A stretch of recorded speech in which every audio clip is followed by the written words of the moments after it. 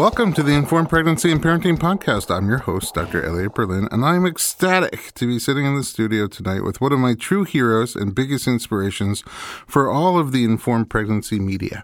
She's an Emmy award-winning television host and pop culture icon who built a career on her graciously candid sensibility and her authentic, relatable nature. She's a writer, producer, reproducer, and has an enormous and extensive list of credits. Ricki Lake, welcome to the podcast. Oh, it's great to be here. You're one of my favorite people. That can't be true. That is true. Okay, so you in just the birth found world out. For sure. I'm pretty famous among achy pregnant women. That's my group and you of leave a people. lasting imprint on them. I do. Sometimes a little black and blue mark. I've left one on you. Yes, you have.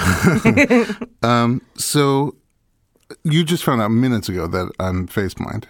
Yes. You didn't know that about me. I didn't even know that was a thing. Most people have never heard of it.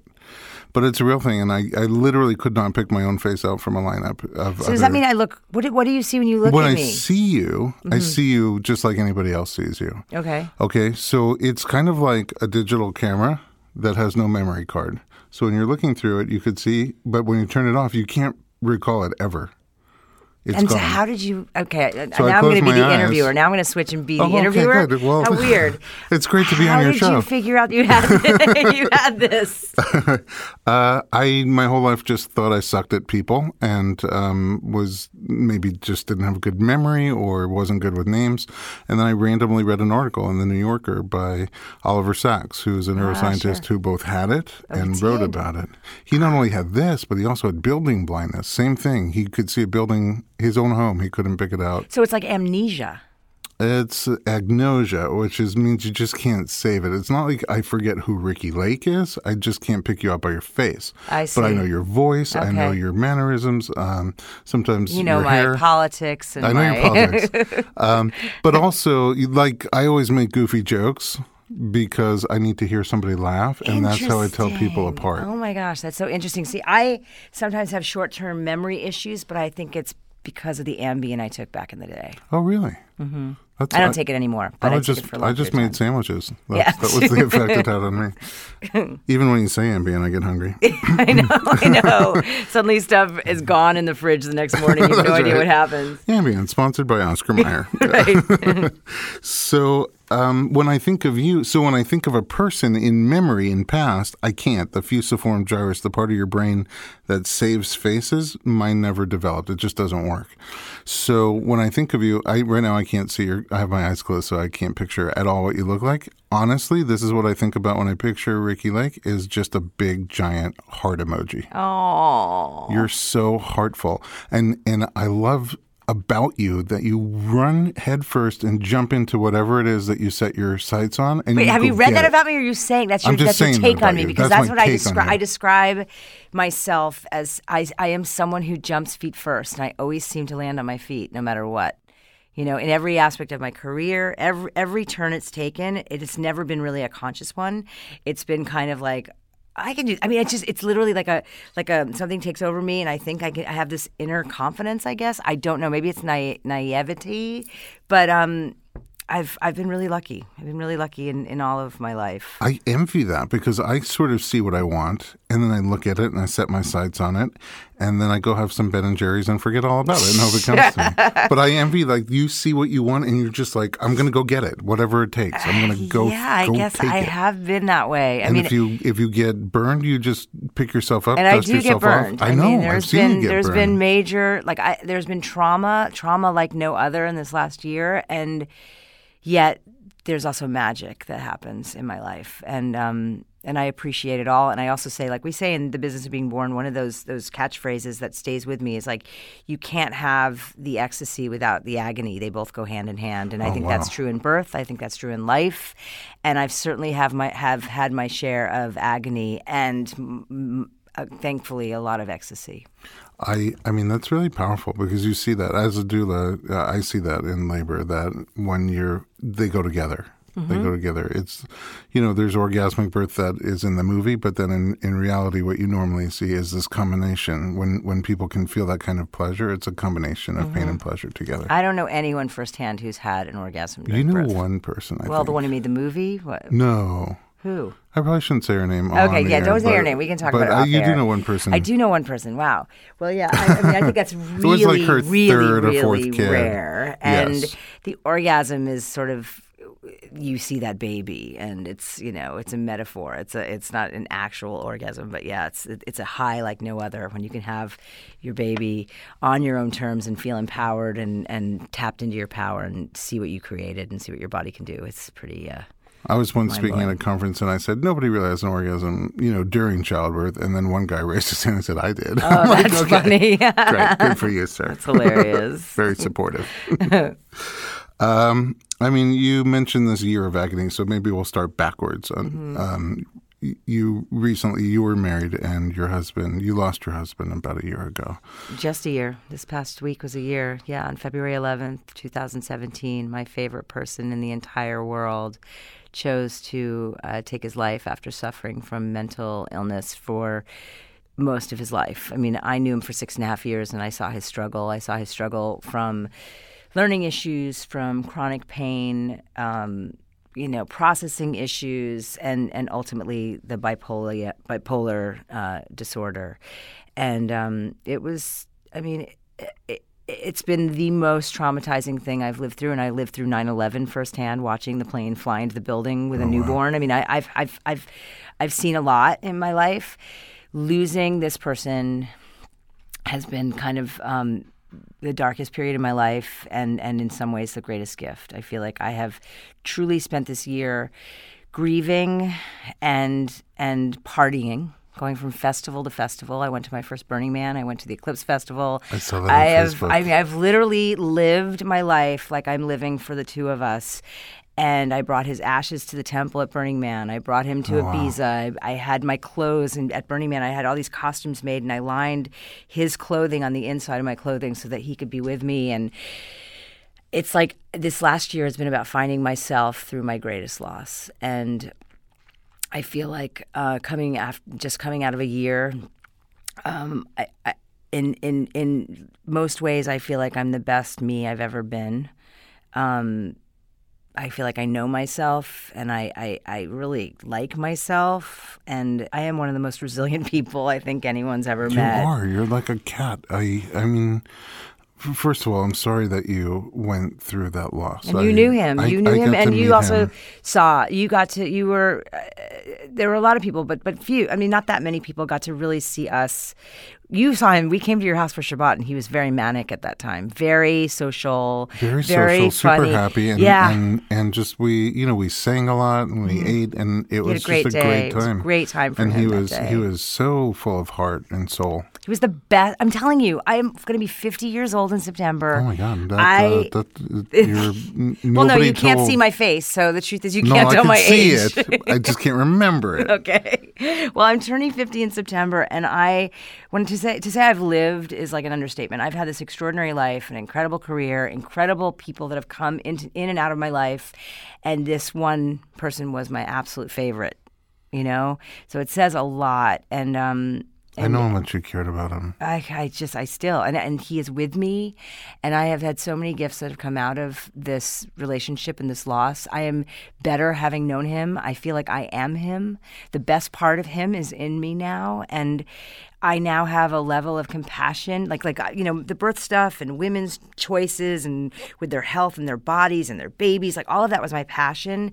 And now I'm sort of taking on mental illness awareness and suicide prevention because I have to have him not have died in vain. I need to do more to help people. That is what he wanted in life, was to be of service. And I feel like he was a healer. He is such a healer. Conversations that we had. He was. He just wanted to heal people. Yep, and he's doing it. He's doing it wherever he is. He's doing it through me. And absolutely. So that's at the end of the day. You talked about agony and ecstasy, but your agony becomes like a benefit for the world. Every time someone kicks you, you get up, dust yourself off, and stand up for everybody else who try. I mean, I really. It's like self-reliance or self-preservation, and I loved this man so deeply, and I'm so lucky we found each other, and I feel like it was divine intervention. I feel like, he always said he was very soulful and very spiritual, and he always said we were together for something greater than just us. And I believe that, and I'm beginning to see it. I spoke last week, basically, on the day of the shooting in Florida. Mm-hmm. I was flying to Boca Raton, which is right next to Parkland, and I was speaking at this Jewish mental health charity event. And it was the first time I was speaking publicly about Christian and about my loss. And I couldn't believe it, but it was the town over from where the shooting had happened the day before. So here I was heading to speak about something so personal that I have yet to speak about. And I'm in this community where these people, their children go to that school. And so it was just, and my husband took his life with a gun. He was mentally ill, repeatedly hospitalized, suicide attempts, and yet he was able to get his hands on a gun as well. And it just felt like there are no accidents, that I was supposed to be there, that he was with me, that I was there to help others and to help with my healing. And it was really profound. It was really, really intense. And just this time in my life, I'm reminded that I'm exactly where I'm supposed to be. As always. Yeah, but I've struggled with that for a long time, and when this happened to me, and over this last year, I've had many moments of like, why me, and why me, feeling sorry for myself, and being mad at the world, and I've really made peace with it. I miss him every second of every day. I think of him all the time, but I also am so convinced that he hasn't left me. He's with me, and I'm doing our work together, and I'm making good out of something horrible. I can't wait to see what you do with it, what the two of you do with it. And our first is our movie that's coming out next month. So I have a movie that's premiering at South by Southwest called Weed the People, Weed with a D. Weed the People. Yep. And the weed that people like to smoke and vape and take oil from, but the focus is cancer in children. And this was Christian's passion project. It was his legacy. He's a producer on the film. It's dedicated to him. Oh, wow. And, the 11/11s, I always talk about 11/11 because that was a significant number for him. I talk about it on Facebook a lot. And all of my story, everything is 11/11. And to him, I believe it meant eternal soulmates and twin flames. And I went through all my photos, and a lot of them, he would screenshot 11/11 all the time. And it didn't make sense to me. But now I see the 11s everywhere, and I feel like it's my connection to him. And our film is having its world premiere on March 11th at 11 a.m. at South by Southwest. And again, I don't think it's an accident. Oh my goodness! You've been working on the film for a while. For 5 years. It's almost 5 years we've been making this film. So Abby Epstein, my director and partner from The Business of Being Born and all the other documentaries we've done together, we teamed up again. This was Christian's kind of, like I said, it was his passion because he was trying to heal himself from chronic pain. I remember he was talking about the oils and just for all sorts of different things. Doing research for his own stuff and also for his grandfather who was struggling with late-stage cancer. I was in physical pain. Physical pain, yeah. And headache, anything. Cannabis can be really useful for most any ailment. And so this was really the journey we started taking, and Abby said, hey, we should be documenting this, and it turned into this film, which the focus of the film is on children and cancer. Mm-hmm. So these are all, we have about 6 kids in the film that all have different kinds of cancer, and I believe it's a really important piece. I think whether it has the impact that The Business of Being Born has and had and has remains to be seen. But I do think it's at a very, very timely time in our lives. With Jeff Sessions wanting to take away all the the access that these 29 states have gotten. He wants to reverse everything Obama has done as far as cannabis. I think it is more timely than ever. So I think it'll be a great conversation starter. It's interesting. I can't wait to see it. And also, do you know where people will be able to see it? Well, no, because we haven't sold the film. So basically, the world premiere is next month. Okay. But yeah. But there's a website. There's not even really a website. That's the thing. The crazy thing, The Business of Being Born has literally changed, safe to say, the birth industry in a big, substantial way. I know the home birth rate has doubled in the country because of the film. I heard that from an anthropologist, Robbie Davis Floyd, who's in our film, and I heard the C-section rate is flatlined for the first time in I don't know how many, whatever, decades. Yeah. But it's interesting, it's like we never managed to like make our money back, we never managed to like break even or, so. After a gazillion people watch the film. And it's great. And, it wasn't really about that, but it would have been nice to get some money to be able to do the work that we do. More projects. Yeah. So it's just that's been the hardest part is these funding for these projects and then, keep sustaining ourselves, you know. Well, as soon as the film is available someplace, I'll let you know. We'll send a newsletter out to our audience about it. Please. It's interesting. You're talking to somebody, I've never done any recreational drugs at all, not even marijuana, and my wife hasn't either. And people are always trying to encourage us, like, just do it. I'm like... Well, but cannabis... Let me say, is a medicine. Yeah, it's a medicine. I mean, it is recreational for some, but it is medicine. It is literally saving lives, like in a huge ways. Epilepsy. I'm not opposed to it in any way. Yeah. I've never had a need. Let's get high after this, Elliot. Maybe for the second half. Glenn, you don't know what you're missing. No?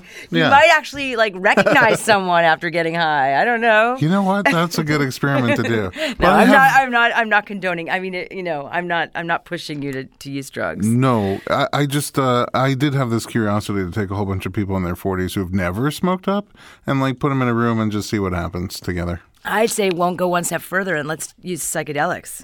Okay. That's the sequel. All right. We're going to spend the whole second half talking about the business of being born because it has been such a huge impact. And everybody who listens to our podcast knows about the business of being born, probably has already seen it or is getting a lot of pressure from their friends. Because you talk about it all the time. We do. Not only do we talk about it, but almost every guest who comes on the show talks about it. Wow, that's amazing. I mean, I'll tell you something. I mean, I know we're going to talk about it, but again, the whole idea that I jump feet first into something, I mean, making that film was personal to me. I did not ever anticipate that it would have the impact that it would have, that people would have the interest in it. It was really something that I felt I needed to do. It's a game changer. It's a game changer for individuals. It's a game changer even for hospitals and for birth as a whole, at least in our country and probably beyond. Abby and I had no idea. We're going to get there. I want to go back to where did you come from? Where did you grow up? Oh, my goodness. I come from just outside of New York City, Westchester County. I'm from Hastings-on-Hudson, a very small, kind of quaint town, very, very, middle class, nothing too, quaint and sweet. And I was a kid that wanted to be in show business. I wanted to be on stage from a very early age. Little girl, I was singing Shirley Temple and obsessed with Annie. When I saw Annie on Broadway when I was 7 years old, I mean, that was I had to do that. I had to be up there. And it wasn't until I was 18 when I did my first film, Hairspray.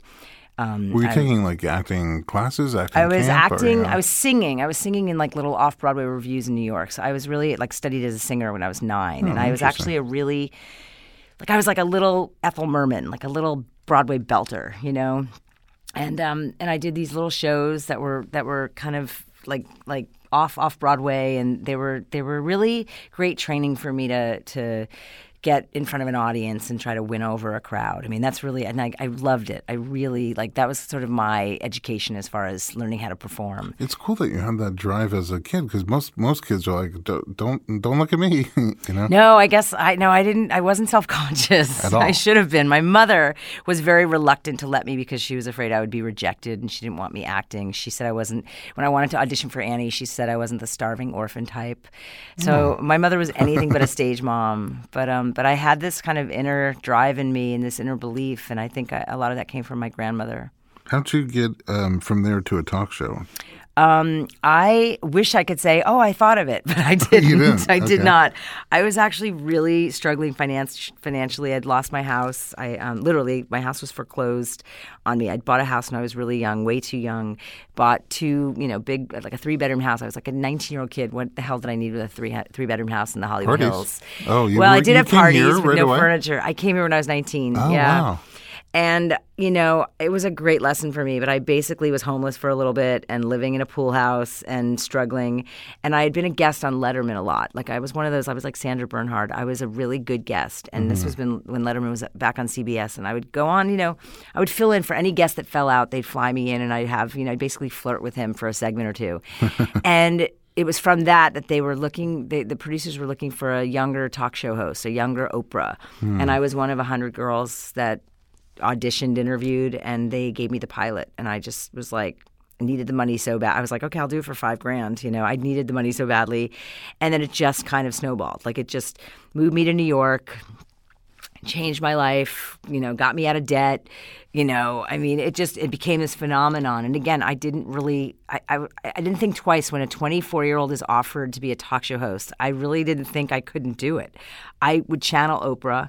Like, I would sit there and I think, okay, what would Oprah say? What would Oprah ask? And because at 24, you don't have like that much life exposure experience. to the world. No, so. I didn't. But in that job, I think looking back on it, I was naturally good at it, and I think I kind of, a lot of people can't do it because a lot of people tried to do what we did and couldn't do it.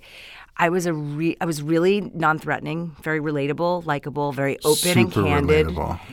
Yeah. And because I'm like 8 years younger than you, so I was 16, and I'm like, I don't feel well. I'm going to stay home from school, and then your show would come on. It was just so interesting to watch. Just interesting to watch you and your guests and your audience. How not to live your life. A lot of it was like, okay, I'm not going to be in a relationship like that, but I think we were able to really be the voice and the presence for a younger generation. We were doing topics that were of interest to them. I was treating everyone with respect. I really am proud of the work I did because, I really did treat every relationship, whether it was a gay relationship, interracial, biracial, I treated everyone with the respect that I would want. And I think that went a long way. Like, I meet people now, I met someone at the airport, a gay man who knew it was me, and he's like, I have to tell you, you helped me in coming out and being who I was because your show was the one place I could go. I grew up in Montana or whatever, and there was no one like me, but I could turn on your show and see gay people that were being treated well. Oh. So it was, that kind of stuff really, I look back on and I think, wow, we were kind of revolutionary in that time. I remember feeling like you were curious and confident, and those two things were like and I'm magical. a good listener. I'm a really good listener, and I really am curious. And I'm not like a comedian who like is thinking up the joke while someone's talking. I was able to like really kind of pay attention, move the story along, kind of tie it up in a bow at the end as much as I could. Get the conflict out. Like there were beats, there were like formulas that you had to follow. Because you have a time frame. Oh yeah, and I could do it without time codes. Like I didn't wear an IFB, so a lot of those hosts they wear which is an earpiece in your ear so that you can take cues from people in the control room. I refused to wear one, much to the chagrin of my team, because they didn't have control over me. I didn't want them telling me what to say, so I would do my own thing. And I was really good at it. I won the Emmy. I'm so glad I don't do it anymore. But you had fun at the time. I had a great time. I made a ton of money. I was at the height of my game. Like, I loved it, and I walked away from it. 9/11 was a huge, huge, pivotal turning point for me personally, and I walked away from my show. I could have been still on like Maury and Jerry Springer now. I did not want to do it anymore. It did not serve me, and it was out of 9/11, like literally watching a plane fly down the Hudson and crash into the building in my neighborhood, that made me want to really like reassess what I was doing with my life and really soul search as to where I could make an impact in a positive way. Where did you go from there? I moved. I left New York. I left my husband, and I left my show. That's all it? of that took. I'm sorry, that's it? Yeah, that's it. Yeah, and I think I probably, lost a few pounds in there. No, I changed everything up, and it was conscious, and it was necessary. I did not feel safe, and I love New York. I'm a New Yorker through and through. I love my city. I go back, and it still takes my breath away. But I did not feel safe at the idea of having one child across town, the other one, I felt, I don't know. And I think part of it was because I had a newborn, and I was this lactating lioness protecting my cubs, and I was so traumatized. I did not want to be there anymore. And I sold that apartment, and I've never looked back. Did you move to California? I moved to California, okay. Yeah. And I moved here, and I got a divorce, and I really kind of regrouped and really spent some time. So you already had 2 kids then? I had 2. Milo was 4 and then Owen was 2 months old when 9/11 happened, and we ended up moving out here, and I was going through divorce when they were 6 and 2. So major, like, scary decisions I had to make. Ultimately, I think they were the best for everyone involved. I mean, I think my ex-husband might not have thought that way, but I think he's grown to love California. My kids definitely appreciate growing up here. And again, I love New York. I'm going back next month. I love it. But I also think I made the right decision for my family. It's just another example of Ricki Lake jumping in, feet first. You get this impulse and you're like, that's what I'm going to do. Yeah. And I follow through, and I don't really have many regrets in my life. Like, I can't think of one right now. That's really cool. I'm sure I could. If I really thought about it, I'd come up with one or two. I'm just saying, but to be looking at 50 and say, I don't have huge regrets, I have to look for them. Mm-hmm. I have enormous regrets, and you I'm no, behind you can't. It's not worth it. It's not healthy to have regrets. Honestly, it's like moving forward. I mean, I think obviously I wish I could have saved my husband a third time. I couldn't do that, but. I know I've had a really great life. And I continue to have a great life. Yeah, I feel like I'm very blessed in my life. There are regrets that I learned from. Mm-hmm. I wish, as we're having more and more kids, that I was just home more with my kids and found a way to balance work and life better. But I learned from it now. Yes. And so I guess in the long run, it's a learning experience instead of a huge regret. Yeah. I can talk to you for hours, but we don't have hours. So I'm going to take a quick commercial break. When we come back, we're going to talk about the business of being born. Stay tuned. We're coming right back with Ricki Lake.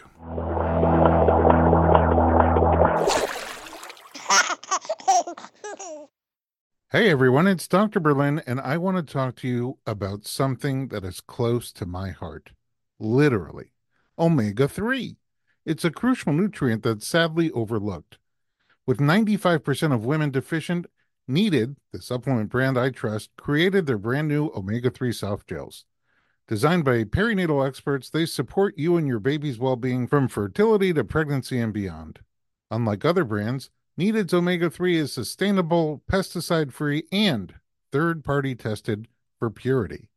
Plus, my favorite, it has a milder taste and smell, perfect for sensitive mamas.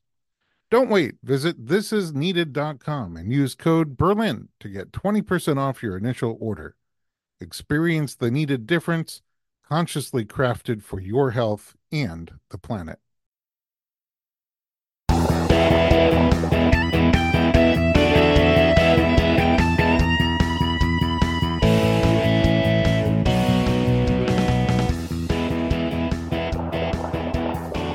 Welcome back to the Informed Pregnancy and Parenting Podcast. I'm your host, Dr. Elliot Berlin, and we're continuing our candid conversation with one of my personal heroes, Ricki Lake.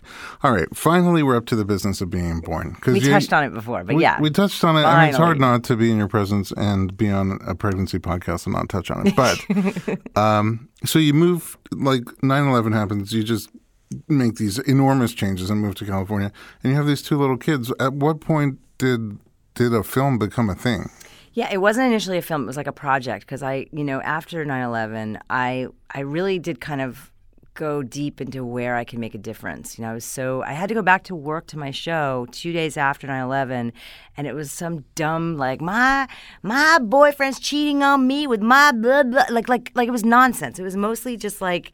And I was like, no, this can't be my legacy. I need to do something else that's going to be a little bit more positive. And so I didn't know what it was, but Abby Epstein is a really good friend of mine, and she and I had done the Vagina Monologues together. How apropos. She had directed me in that, and she came to visit me to see my new fat house and my new life out in LA. And I said, I have this idea. It's like I was so impacted by both of my birth experiences, one in a hospital setting and one at home. And what I learned in between, and how I got caught up in the whole art of birth and going to see Ina May talk and all these people. It's just I was so fascinated by what so many of my friends and peers did not know. Mm-hmm. And so I gave Abby, I remember it so vividly, I gave her Spiritual Midwifery, Ina May's book, Birth as an American Rite of Passage, Robbie Davis Floyd's book, and my 9-hour home birth video that I had never watched. It's like my unedited 9-hour birth. Who shot it? Yeah. I think my doula and my husband would switch over and I mean, it was never shot to show to anyone. I mean, it was really to document my own experience. Just like when people just take pictures or video at their birth. And it was on a camcorder. I mean, it was like, this is back in, my second son was born in 2001, on one of those tapes. It is still in the machine, and I just handed it to her, and I was like, here. And she sort of went back to New York and checked everything out, and she's like, I think it should be a documentary. And I was like, okay. And then it was like, all right, let's just start. And so then I bought the equipment. I paid for this movie. It was $450,000. No one would help us fund it, And no one because they didn't care. Because they did. We went. I remember we met with HBO, and they were like, "Oh, this is a great idea. Come back with the finished film." Home birth office. Yeah, I know. Home birth. Right. No, I mean, documentaries are really hard to make. They're really hard to. Now with Kickstarter and things like that, it's a little bit easier. Because you made your own documentary. Yeah.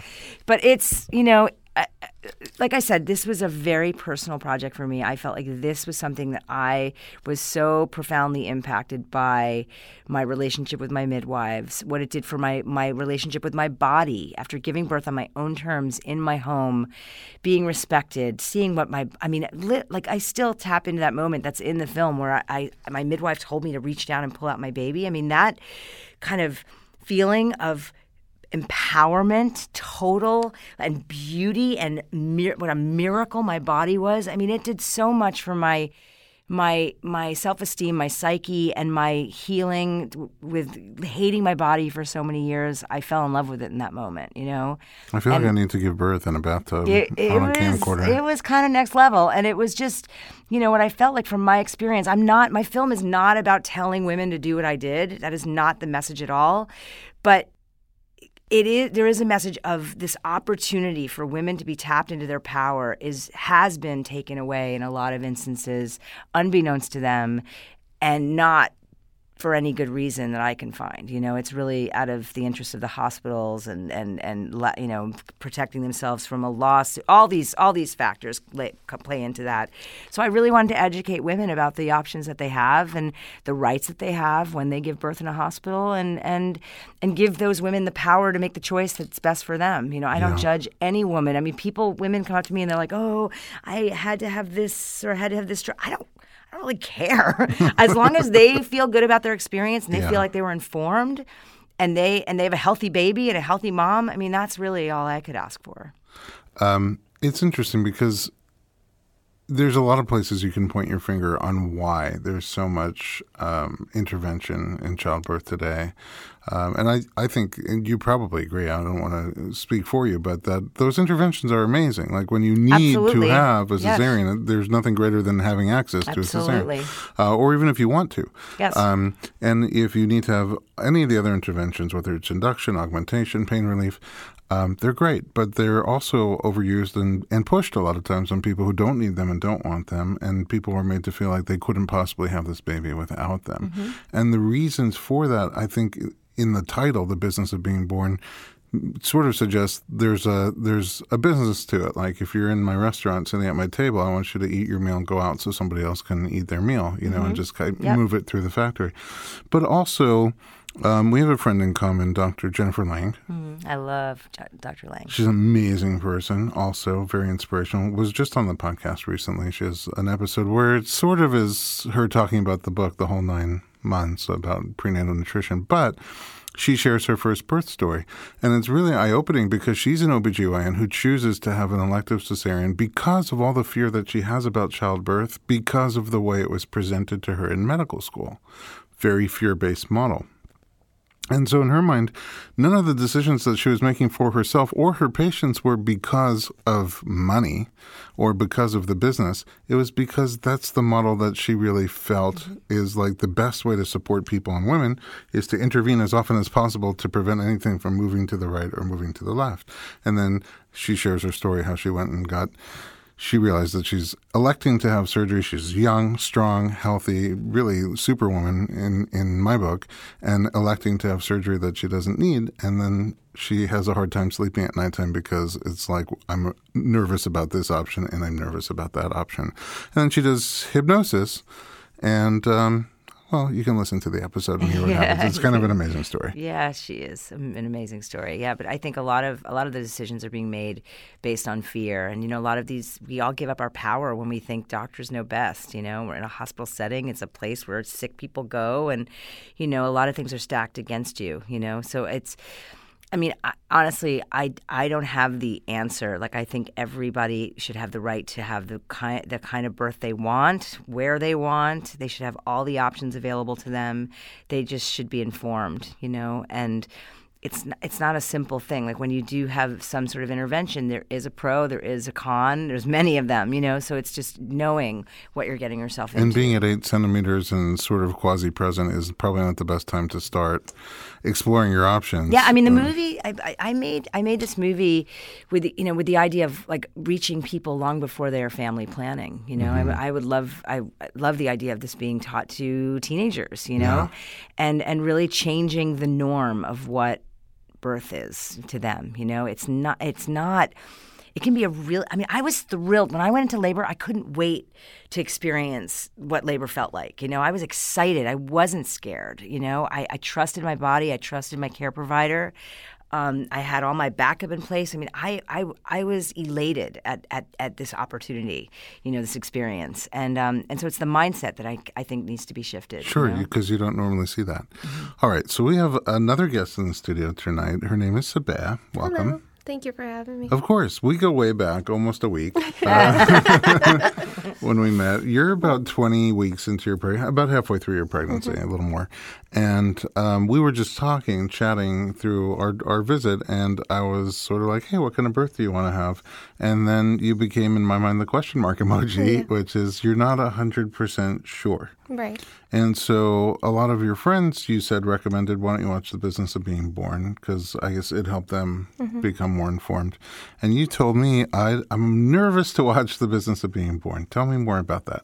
It's funny because everyone who saw the film spoke about it, and they said it was eye-opening. You have to see it. It was so much information to be gained. And I was just like, I don't want to be exposed to another institution that's going to disappoint me. And that's where my fear developed. I didn't want to necessarily know about how doctors operated in the hospitals. And there was a certain, ignorance is bliss. Mm-hmm. And but in preparation for today, I said, okay, I have to watch it. So you watched it? Yeah, I did. Oh, you did watch it. That's why it's funny how the stars align. I was kind of, go ahead, do it. And then my husband and I watched it last night, and the overall feeling was just confident and certain, because I knew in my heart, once I was exposed to your documentary, I knew what the right decision for me was, and I wasn't ready to make that decision. So that was my feeling. But I still do have a lot of questions and doubts, and I don't necessarily have a fear of giving birth. I'm uncertain as to what's the proper decision to make. Mm-hmm. Mm-hmm. What does it feel like? Like, when you say what is the proper decision to make? First of all, I always look at a birth plan, for example, as a flow chart. Mm-hmm.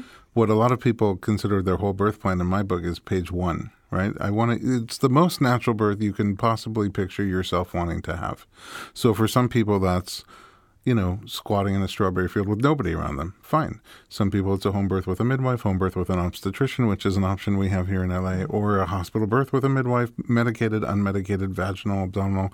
It doesn't matter. It's your birth. So in my mind, it's what's the most natural birth you want to have, and that's the starting point. Let's aim for that, right? But let's say you got to 36 weeks and found out your placenta was blocking your cervix, placenta previa. Almost nobody will deliver that baby vaginally because it doesn't make sense. The placenta will necessarily become traumatized, and it's dangerous for you and for the baby. So then we have this great, safe other way to get the baby out.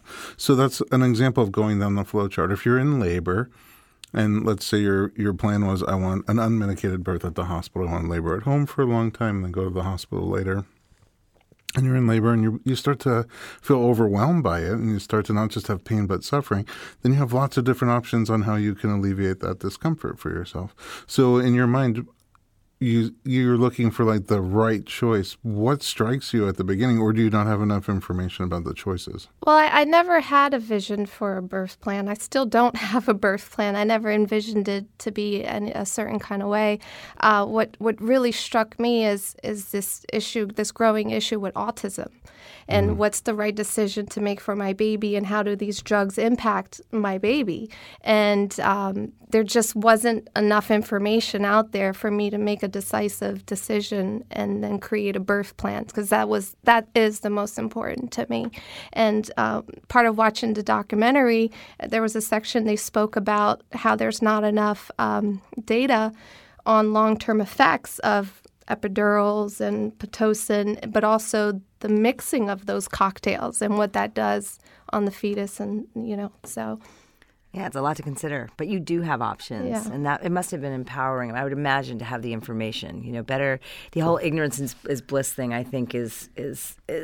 I mean, I personally think it's better to know what you're getting yourself into. When you step into a hospital. And I realize, like, yes, I'm a filmmaker, but I'm also pretty opinionated about my own choices. Like, I didn't like personally being plugged into an IV when I wasn't sick. That idea of like, It's a very personal choice that you have to make, but you have options and you have someone, on your side. Elliot Berlin is the best, And how do you work with your patients? Like with someone like that, like here, that she doesn't know. Do you offer suggestions? Well, I try to. We're on the same page. Informed pregnancy and business. We're of being doulas, born, but we're similar. not supposed to advocate for the patient, right? So can't push our own agenda. It's a different kind of advocacy. The advocacy is information, right? The advocacy is to put you in the driver's seat. And you can't really be in the driver's seat unless you have awareness of what map options you have. You want to get from point A, which is where you are now, healthy and pregnant, to point B, which is healthy and holding a healthy baby on the other side. But there's a million ways to get there. And if you're not familiar with the map, then basically somebody else is going to route it for you and just push you along that, whether that was best for you or not. Right. So once you know your choices, then you can sort of set up a plan to find support for those choices. But unless you know the options, you can't. So what I do is I always tell people, watch The Business of Being Born. And usually they've seen it already. But if not, watch The Business of Being Born. Read Ina May, become aware of birth. My sense is most people today, because we're not exposed to birth, it's incredible that you shared your birth footage with the world. It's so intimate and so personal. I get really embarrassed if one of my top buttons is undone. And I'm like, oh, believe me. I can't believe I've been on stage. When I think about the fact that I let that footage out there, it really, I joke that I would have changed. Had I known I was going to show this to the world, I would have had a top on. I would have removed the shampoo bottles behind my head, and I would have had better lighting. Yeah. Well, it was very believable, the way you did it. I don't know how many takes you did, but it's really powerful. And again, just another place where it just became inspiring to me that you found this. I need to share this message, so here I am. Take me or leave me. And Abby too. Abby, my partner, who has the C-section at the end. We were making this film for 3 years before she had her baby at the end, and we were going one direction. We were making a movie about home birth, really, and then she had this emergency, very justified, necessary C-section. It's like, oh boy, like where do we go from here with our film? But ultimately, it was a gift for the film because it balanced the movie. But yeah, it was very personal for both of us, and I'm glad it's the most fulfilling thing I've ever done in my life outside of having my 2 children, honestly. And again, it's a great commercial for shampoo. For shampoo, absolutely. Since then I started using shampoo and conditioner. Oh my goodness! In one. Okay, so Sabeh, another thing that I like to sort of see look, there are some people who don't want to have any involvement in their own birth, very little. They want to go to a practitioner who will make all the decisions for them. And they want to know as little as possible. And that's sometimes okay too. But you don't get to do this very often. You are going to be there at a moment when a human being comes out of your body into the world. This sacred, like really incredible moment for the universe, but also for you. So there's a million ways you can experience that. And there's pros and cons to every choice. In addition to the long-term effects for the baby, it's also the long-term effects for you, and both physical and mental health effects of the journey. So, in your mind, would you start sort of, I think, like, what setting is comfortable? Do you want to have a baby at home, or do you want to have a baby at a birthing center or a hospital? Right. Or in the back of you? Well, it's funny because before watching the documentary, it was like I had this fear, and once I put this fear aside and stopped making my decisions based on this fear, I walked away feeling invigorated by your documentary. And I considered there was so much to consider that you never thought about before, even the fact that you release a certain bonding oxytocin, hormone, and I had no idea. And so those little things it helps me develop my birth plan now by being exposed to this information, which I initially thought I was going to be afraid of, but it was the complete opposite. And I think now I'm kind of taking that same mentality towards my birth as, okay, you have these small fears, but if you just put them aside, you'll have this wonderful experience. Yeah. So, well, that's pretty cool. That's the that effect. Is cool. Yeah. That's the Bob effect. Well, that's the plan. I wanted to alleviate fear, That's great. Yeah. It's so many people. You said earlier you wanted it's what people do not know that you wanted to address. And that's what happens is there's such most of us, about medical things in general, we just don't ask questions. My parents' generation was a lot simpler. Their philosophy is do whatever the doctor tells you. Mm-hmm. And it was a simpler time for everybody. The doctors even had a simpler time. Now they're pulled in I am a doctor, we are pulled in a million different directions by malpractice insurance, Absolutely. which wants you to do only things that are litigiously safe, by medical insurance in terms of what's going to be paid for or not going to be paid for, and by time constraints, how much time that we're really given to spend with a patient on a certain thing. So if I as your doctor have three options in front of me, and one is going to pay well and not take very long, and another one is not going to pay well and take a lot longer, as a human being, I'm sort of driven to, why don't you just take this option? And it may be the best one for you, or it may not be the best one for you. So in today's day and age, with all these forces on medical providers and the institutions too, like the hospital, you have to be a very active participant in your own decision-making. Yes. You can't do it without the information. Yep. You have to It's advocate funny for because yourself. this morning I had actually my OB appointment. Oh, really? And Is that before or after you watched the movie? This was after. So Okay. I saw it last night. I went to the OB this morning, and I looked at her with a new set of eyes and ears. And it sounded different, and I just kept thinking, well, slow down, doctor. You're talking really fast. I need you to slow down because you're not alleviating my concerns truly. You're just throwing words at me. So Wow. it was a phenomenal experience for me Did she call this you on morning. it? Was she like, did you watch The Business of Being? Did you tell her? I didn't bring it up. I should have. I'm so I don't know whether doctors diplomatic. like at this point roll their eyes. I mean, in the beginning, you remember. I probably tell you stories. The movie. It's 10 years now since the movie came out, and in the beginning, they were so angry with us, and they said horrible things to us. We were targeted in a resolution with the AMA. It was really, really bad. But then 9 years later, Cedars-Sinai gave me the Mother of the Year award. It's just so funny how it's not funny, but it's just interesting how the consumer really dictates the change. It's like they got this information, and these mothers have spoken out, and changes are happening in these hospitals all around the country. It's really. It's powerful. We do have the power. You are that spark. Like, you got the birth ball rolling, and then we're just like, literally everything I do is inspired by that. Oh, that's amazing. So you became a doula? Yes. I haven't practiced, but I did go through the certification with are you going to start going to some births? I would do it for friends. I don't know. Here, to be honest, I think I'm a better advocate for the profession and for the birth world than I am. I'm a little too opinionated, I think. And And I don't know. I think if a dear friend of mine wanted me to participate and be their doula, I would be honored and I would jump at the chance. But I'm not really taking clients. Okay, I hear you. I'm not. Although I was going to assist you. Remember, there was one birth you said for me to come in, and I was going to, but then she changed her mind or something happened. But well, I still. How many births do you do a month? I just stopped going about 3 months ago. You stopped because it was too much. I was going to too many births. I was going to 1 or 2 births a week, and I work at the office 10, 12 hours. And you have 4 kids, 5 kids, something like that. Yeah. I lost track. So it's it was too much for me. And I just wasn't seeing my kids. That's what I was saying earlier, the work-life balance. So Absolutely. Right now I'm doing this. I have, I think, another friend of ours who I am going to do her birth in the summer. And because I was at her first, and she really wants me to come to her I'll tell you, if I were to have another child, I'd like you at my birth. I'll be there.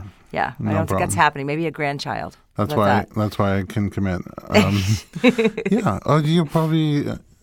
I'm sure you're going to end up attending birth as a doula. You're so passionate. And also you can help somebody tap in. You've been there in a way that I could never, because I'll not do that.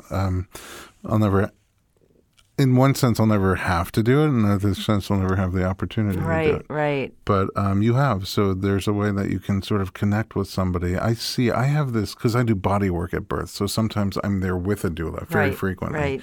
And I get to watch these amazing, I go to birth with Anna Paula and watch her just. She's my goddess. Yeah, she's Anna Paula incredible. Markel. If I can, Beanie Birth, she's an educator, childbirth educator. I was trained with her.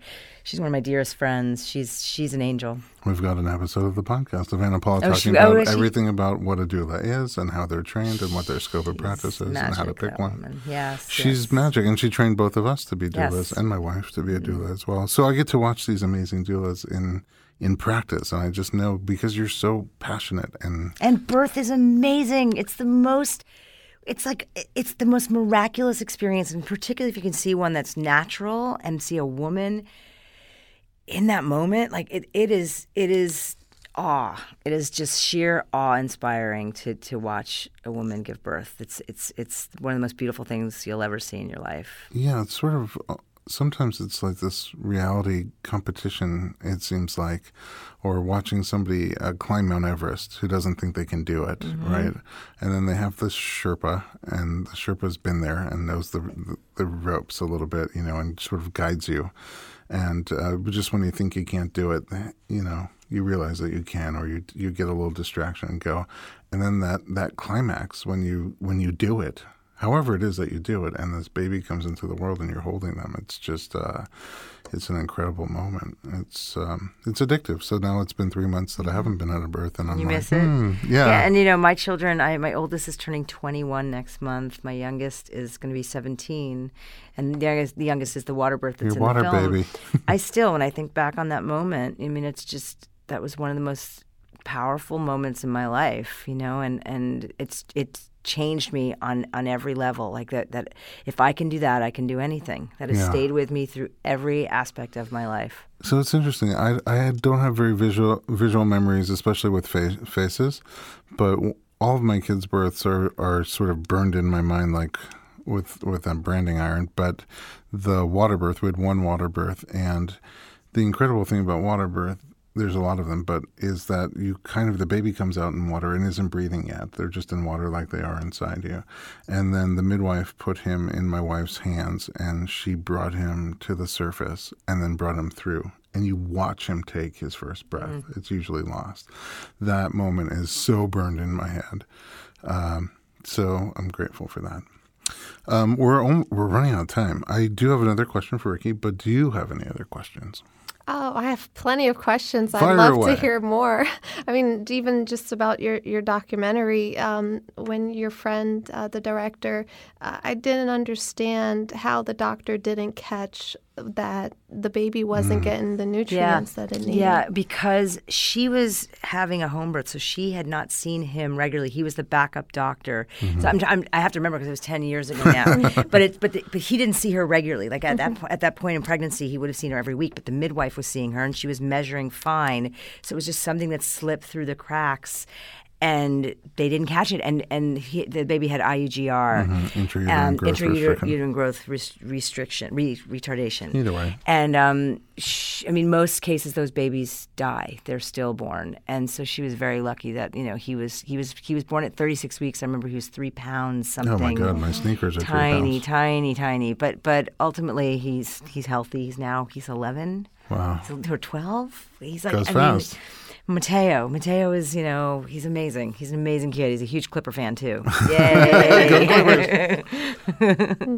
But yeah, that's why, because because she had a midwife, they missed it, and it wasn't negligent on anyone's part. It just was the way it happened. Yeah, sometimes and measuring the size of a baby is not an exact science either. There's no scale for them inside. So sometimes you think they're healthy, measuring average, and they come out much smaller. Sometimes you think they're going to be 10 or 11 pounds, and they come out 7 or 8 pounds. And they don't know why he was restricted. They don't know why he wasn't getting the nutrients. I mean, it's just like some of those things you just never know. Great. What else you got?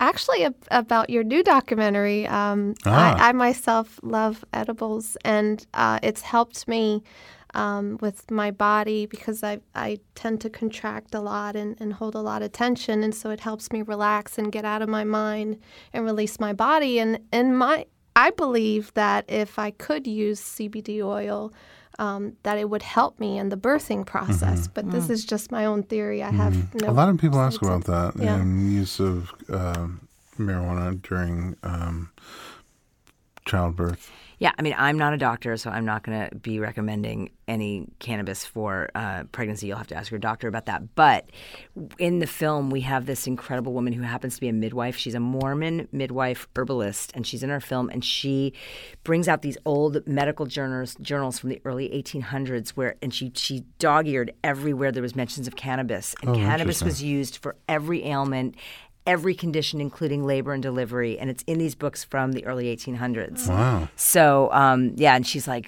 it's just a travesty that this is gone. This information has just been wiped off the map because of, making it illegal 75 years ago. Right. So, I don't know either the safety of it, but it's on the surface. But as soon as people hear about it, like, oh wow, marijuana during pregnancy, you can't do that, or during childbirth, that's a disaster, horrible. How could you possibly do that? You're pregnant. But then when you look at the drugs that we do give during labor and delivery, they're powerful too. I guess the argument from the medical side is how they've been studied, right? For their effectiveness and safety during pregnancy, but we haven't been allowed to study. No, but they are being, things are being studied much more so outside of this country. So Israel is one of the leading countries for the science, studying the science, particularly with cancer. Oh yeah, it's incredible, and that's in our film as well. Oh, cool. So, but I would ask your doctor. I mean, CBD is. I don't think your doctor, based on what I know so far. Everybody said no so far. But I can't wait to see that new documentary. Yes. Weed the baby. Yeah. So great. Well, thank you for having me. Oh my gosh, I wish you the best. It's a pleasure. Well, maybe we'll have you back on the other side after you have the baby, I'd so love we can find out how your journey continued and how it all came to played be out. For you. Played out for you. Having a boy or a girl? Do you know? A boy. Nice. I was pretty sure it was a boy or a girl, but I'm usually not sure what it looks like. Exactly. It's a baby question mark. I did have a question from our Facebook page, and they wanted to know, Ricki, how you talk to people who know their choices are limited for one reason or another, and if you have any thoughts for them. For example, like someone who wants to do a vaginal birth after cesarean, but there are no providers in their area. Someone who wants to deliver a breech baby, but there are no providers in their area. Someone who wants to do a home birth, but there's like backlash from family or friends. I mean, I think you make the best choices for you within your circumstances. I mean, it is unfortunate. I don't know how many hospitals today don't do VBAC. I mean, I think back in the day it was like 300 hospitals refused to do VBAC. I feel like that's changing. It is changing, but I mean, we're here in Los Angeles, so there's a lot of support for VBAC. Mm-hmm. But if you go 20 miles out of Los Angeles, no support at all. There's still no support up in you go. I mean, I don't know each city, but when you go literally 20 miles out of here, I get requests all the time. Is there a doctor in my area, a hospital in my area? There just aren't. So I think the bigger cities that have hospitals that do high volume, and there's residents and there's hospitals always on the floor, they do them. But you go into smaller towns and they don't have a lot of times the hospitals just don't feel like they can handle it because there's no anesthesiologist there 24/7. There's no surgeon there 24/7. So if they would have to jump NICU, in, right? There's no NICU sometimes, and so they don't feel comfortable equipped. But that means sometimes women drive hundreds of miles. I think it's limiting for a lot of people. I think it's just knowing, doing the research in your own town and seeing what options are available to you. I mean, I know people who went down to Ina May on the farm, to deliver those midwives, but who can leave their families or their jobs. She can. Yeah. Ina May she'll have some sort of herbal remedy for you. I'm not sure I gave the best answer, but it's you. It's honest. It's like Chase. And I'm no expert. Like, I've never claimed to be an expert on any of this. I'm just curious, and I'm someone that had an experience, and hopefully am like informing others through what I've learned. Yeah.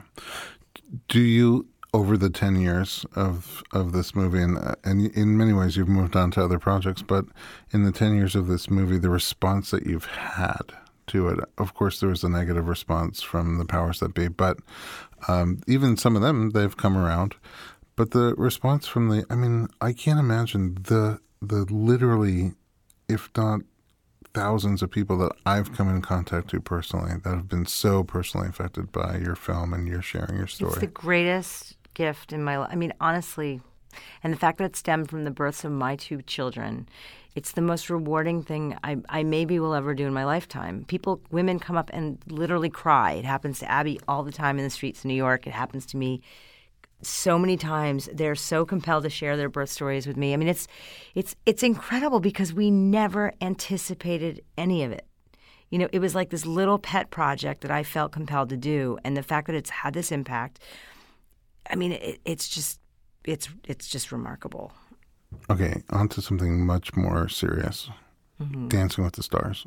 What do you want to know? That's another accomplishment that I'm very proud of. I know. I mean, you were a singer as a I was not teenager. A dancer. I mean, I danced in Hairspray. I was a dancer in that, I was the fat girl that could move.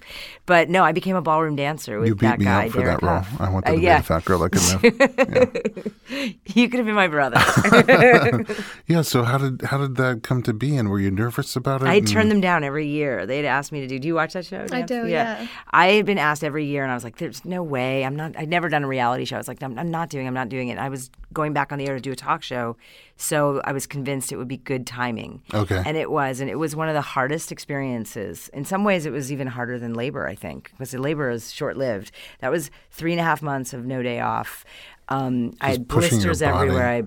What? Just pushing your body. My body was, I lost like 25, 30 pounds in like a very short amount of time. I wasn't eating. I wasn't sleeping. I was so sore. I broke a rib. I had a knee injury. Oh my goodness.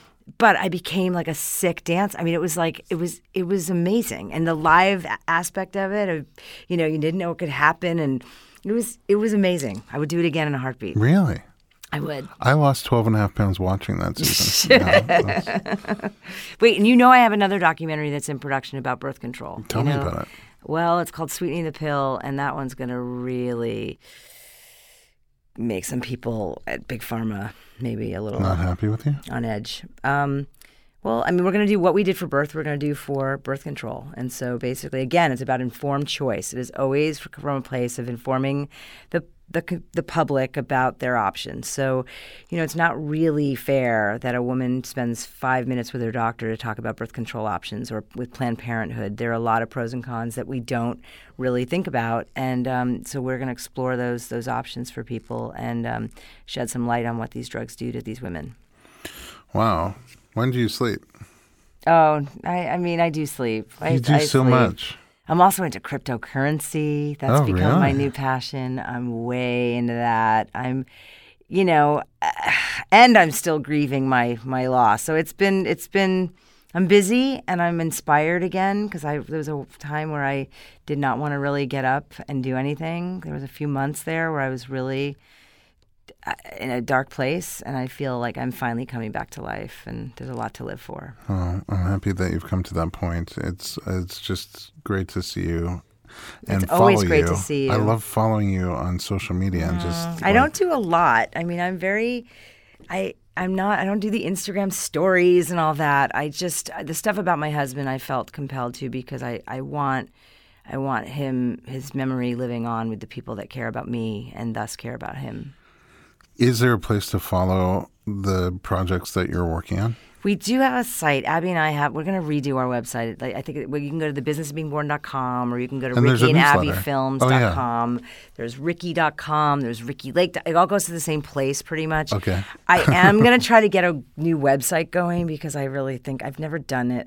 I'm kind of a dinosaur in that way. I know I need to get with the technology and do something. I do. My dream also is that maybe one day you'll do like birth flicks.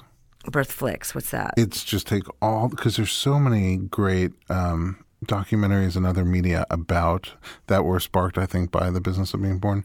And they're hard to find. Like they're all small little independent things. And have like a hub. Have like Netflix for like birthy stuff. You think there's enough product out there? Yeah. Oh yeah. I mean, yeah, because it's a time and space. It's like pregnancy, childbirth, postpartum. So I think there's a lot of stuff. And I think a lot of those creators would love to get together and just have their stuff be seen. That's a good idea. And so just a streaming site where you can just watch and share.